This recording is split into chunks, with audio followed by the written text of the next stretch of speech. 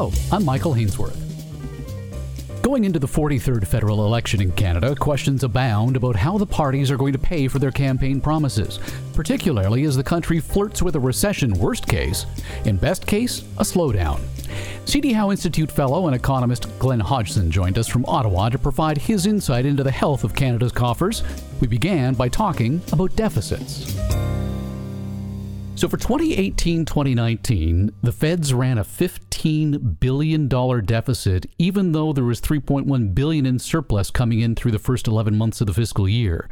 Coming out of this federal election, what do Canada's coffers look like? Well, it's a starting point. We are in good shape, but not great shape compared to a lot of other countries. Our public debt ratio is about 30% of GDP on a net basis, and that actually stacks up really well compared to most other G7 or major industrial countries. The trouble is, it's not as good as it should be because we're in an economy with pretty much full employment, going at capacity, and that's the time when budgets should be balanced, and you actually rebuild your capacity to provide stimulus during downturns. So while the numbers look good on the surface, the actual application has not been great, and of course we're having an election campaign right now, where even the most conservative party is talking about a 5-year plan to rebalance the books. So we seem to have lost our enthusiasm for kind of good fiscal policy through the country. As if we can keep spending and the money will keep coming along.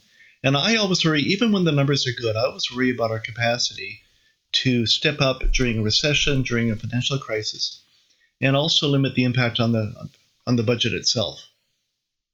You say if we keep spending, the money will come along, seems to be the pervasive attitude right now. But will the money keep coming along, considering there are so many calls for a recession in 2020? Yeah, first of all, the recession call is real. I think there's some important leading indicators we have to pay attention to. An inverted yield curve in the United States, for example, is not a good sign. That means that investors are more interested in sort of rushing into short-term government investments than they are investing in the actual economy. So that's not a good sign. We've seen a spike in gold prices at time too. And of course, this is being driven by the Trump trade policy, the trade war with China.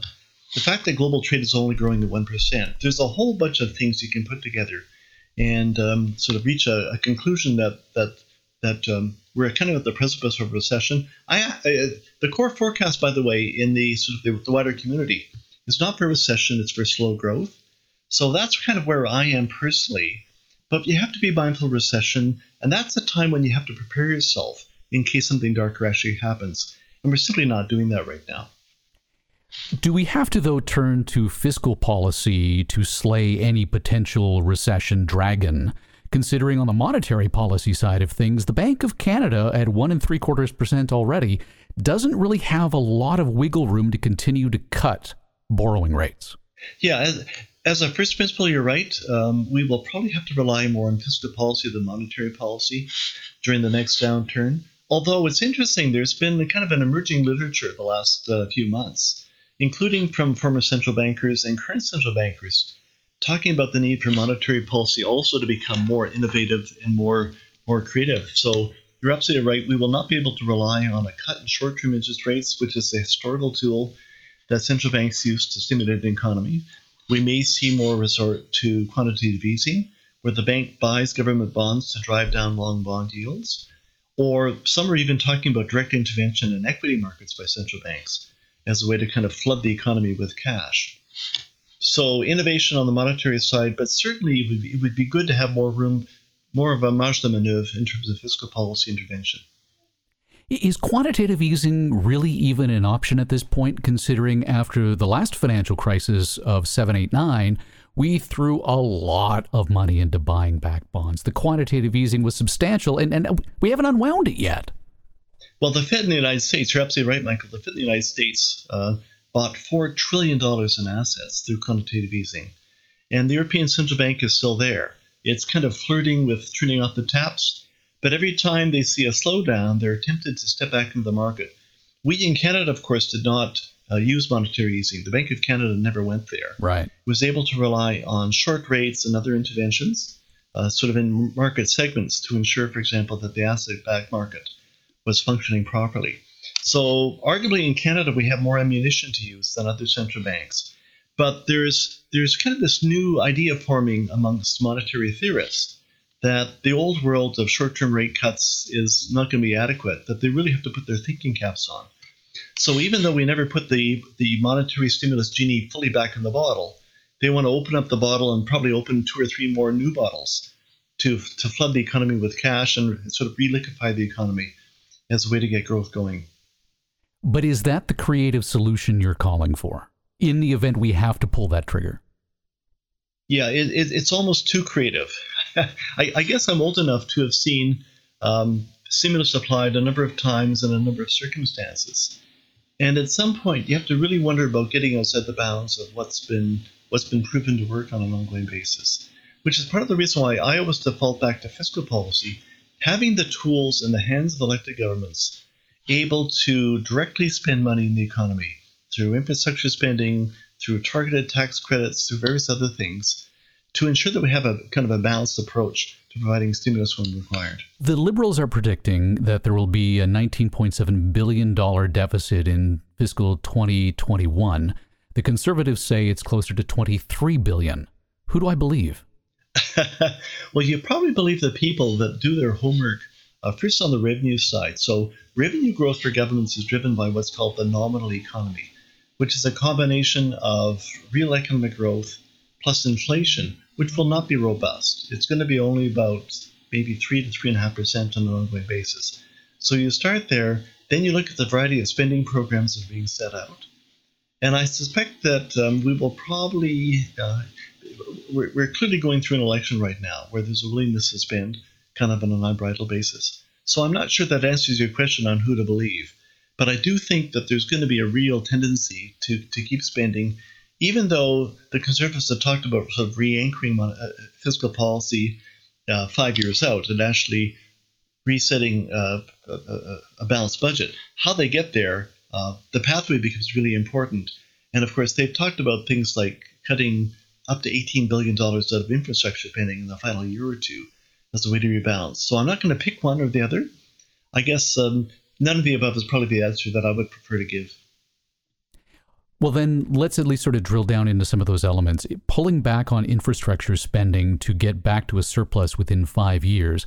If we have a recession in Canada in 2020 or 2021 versus just a slowdown, as you're suggesting your base case scenario plays out, what would pulling $18 billion out of infrastructure spending do to the economy? It would actually worsen the downward spiral. So you're absolutely right. You can squeeze spending, you can slow spending growth, you can actually cut things in a growth economy. The economy can afford to absorb the impact and keep on growing. But if you do something like that, if you actually cut anything from transfers to provinces to infrastructure spending in a recession, you simply make it worse. And that's why sort of having a plan, but also being mindful about the current circumstances, is the right kind of balanced approach to fiscal policy. And of course, the deficit itself would jump from $15 or $20 billion to probably $50 to $80 billion on an annual basis. And that would add another 5 to 7 percentage points to our stock of public debt. So there's always a price to be paid when you add fiscal stimulus.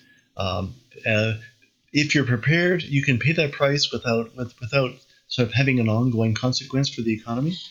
If you're doing it from a deficit position to start, you're simply going to end up with more public debt. The idea of using infrastructure projects as a means of goosing a slowing economy is nowhere new. But we know that one of the reasons why the federal Liberals found themselves with a $3.1 billion surplus for the first 11 months of the fiscal year, yet still reported a $15 billion deficit, was about $2.2 billion in transfers to communities for infrastructure projects and $1 billion or so for energy efficiency in buildings and things of that nature.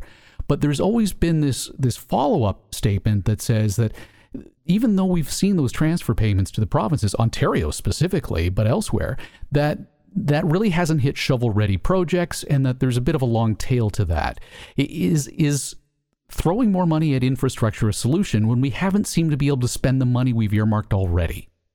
Yeah, that's a very good question. So in a perfect world, governments would be like businesses. They would separate between kind of a current account and a capital account in how they spend. Current spending you can plan on an annual basis. So we're spending money on healthcare, on education, on a variety of government programs. That would be done through current programs, whereas capital spending is much harder to program on an annual basis.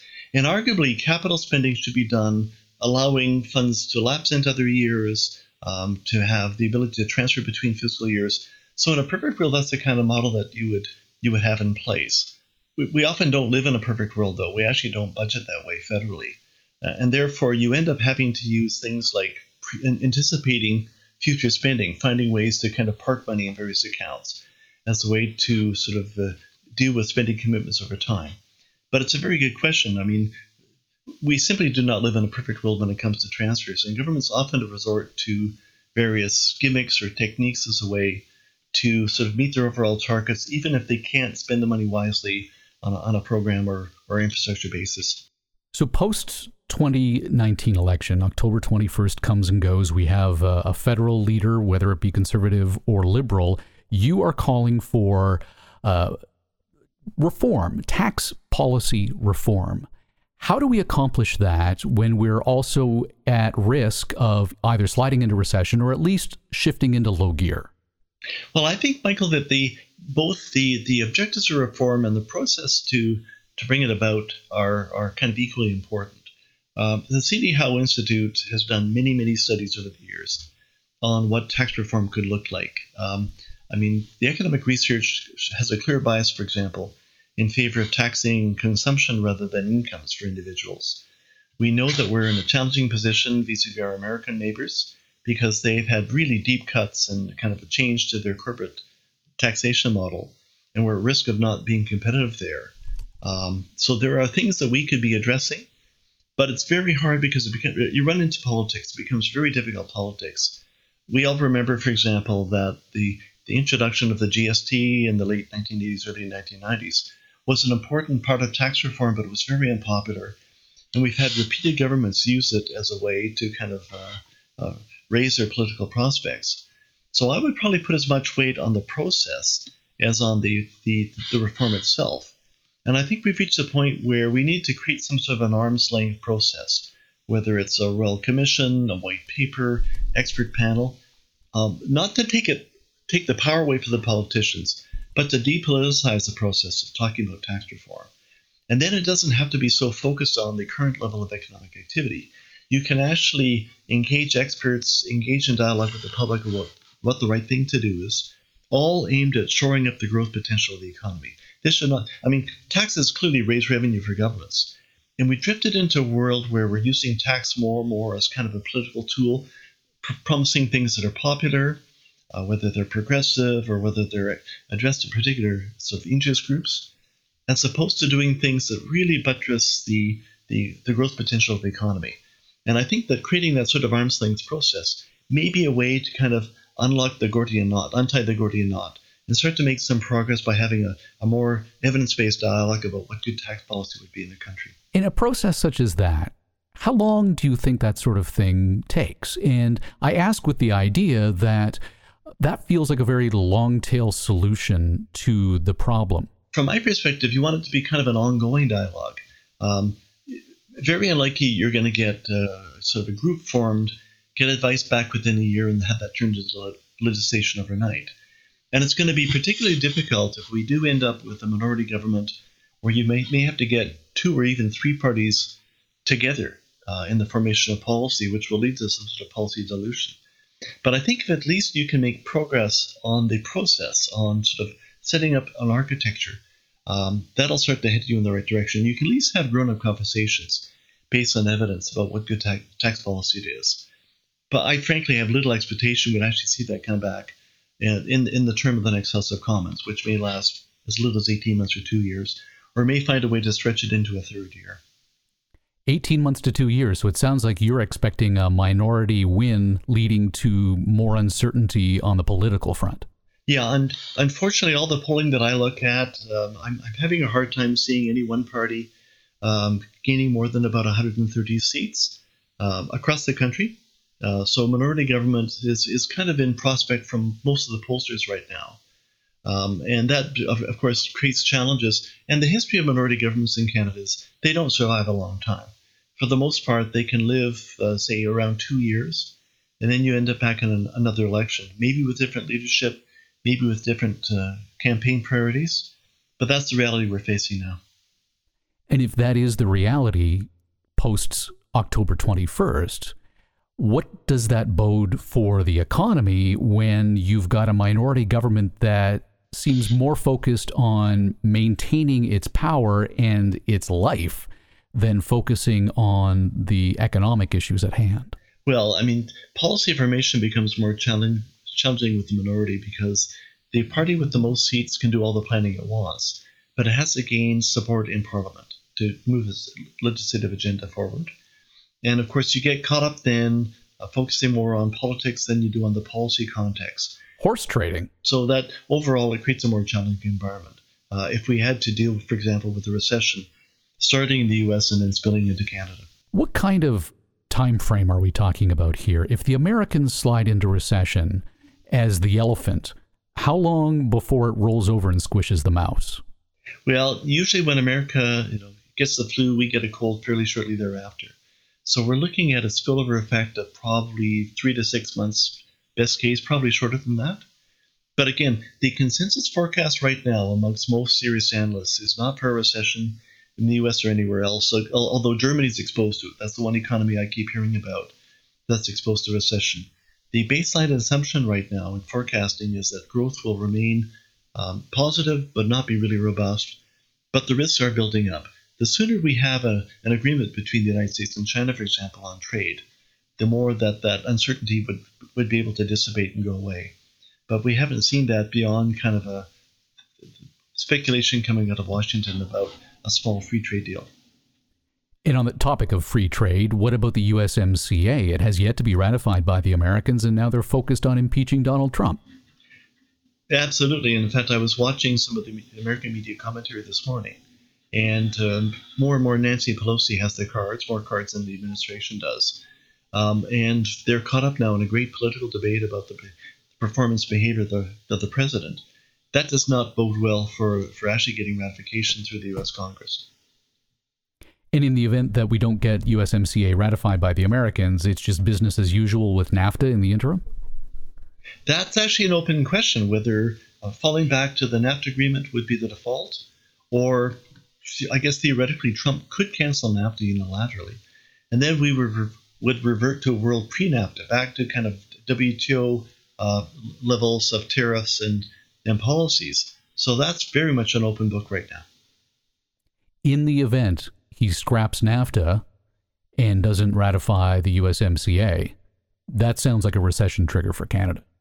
I think there are risks of something bad happening. The more uncertainty we're building into trade regimes, starting with China and then adding NAFTA ratification, the more difficult it really becomes difficult, not so much for consumers who keep consuming, but for business to take investment decisions, long-term investment decisions, in a world where the trade rules are very uncertain. I mean, it's really hard for a CFO to go to their senior management team or to their board and saying, I want to make a large investment in plant in country in location X or Y, in a world where the trade rules are not settled. So it's more on the investment side than the consumption side, where you start to see an impact on this uncertainty. And that's been playing. You can see that in the investment numbers in Canada for the last number of years, where uncertainty is now being built more and more in. And business is doing the rational thing. They're sitting on their wallets as opposed to rushing out and making new investments. As you're working on a report for the CD Howe on tax policy reform, you're also covering a lot of ground on fiscal policy reform as well. What should that look like? Well, in my world, as a former Department of Finance official in the federal government, I like anchors. I like to have clearly established anchors. I do believe, based upon the evidence that I've seen through my career, that fiscal policy can be used positively in bad times, can provide a spark during recession. But that means that you have to do things like balance the books in good times. And that's very consistent with the kind of research that the C.D. Howe Institute has done in the past. So I guess I'm well aligned with my colleagues at the Institute that we would like to see fiscal policy with harder anchors such as balanced budgets or clear downward pathways in terms of debt ratios, really designed to give you the horsepower required to address recession if it happens. Is it possible, as the Conservatives are claiming, that we will be able to balance the budget and return to a neutral level, if not a surplus, within 5 years? It's certainly impossible within 5 years. The trouble with 5-year plans is that they then spill into the next mandate. They spill into the next parliament. Anytime somebody promises you something in multiple years down the road, you have to worry about the level of hard commitment there. I would much prefer to see governments, as a matter of principle, come up with plans for balancing the books within, say, 3 years, because that's usually within the term that they're governing, or have some line of sight over the fiscal plan. But certainly over 5 years, you have a lot of control over the rate of spending growth, reallocating funds, the kind of adjustments you can make on the revenue side. So there's no reason why a 5-year plan should not be doable, but it's not optimal for me. But is it even possible to turn a ship as big as the government of Canada around in 3 years? It's absolutely possible. That's exactly what Paul Martin did in the mid-1990s. The newest generation of Canadians stepping into the workplace didn't have the real-time experience of seeing us basically run out of capacity to borrow more money. So we had to close the fiscal gap fairly quickly, a deficit of about $30 billion at that time. And with a strong economy, with NAFTA being put in place, we're able to do that in about a 3-year period and actually have a virtuous cycle where we're able to pay down debt and achieve fiscal surpluses for a long time. So 3-year plans have been proven to work on numerous occasions around the world and in Canada. And that's the kind of model that I like. So yes, it certainly is possible to turn even a very large ship in a 3-year period. Economist Glenn Hodgson is a senior fellow at the C.D. Howe Institute. He joined us from Ottawa. Subscribe to the C.D. Howe Institute podcast for post-election insight into the fiscal and policy directions Canada will take once the ballots are counted. I'm Michael Hainsworth. Thanks for listening. You've been listening to the C.D. Howe Institute podcast with Michael Hainsworth. Subscribe on iTunes, Google Play, and Spotify. The C.D. Howe Institute is an independent, not-for-profit research institute whose mission is to raise living standards by fostering economically sound public policies. The Institute is widely considered to be Canada's most influential think tank and a trusted source of essential policy intelligence, distinguished by nonpartisan, evidence-based research and subject to definitive expert review. Visit cdhowe.org and follow us on Twitter and LinkedIn. Thank you.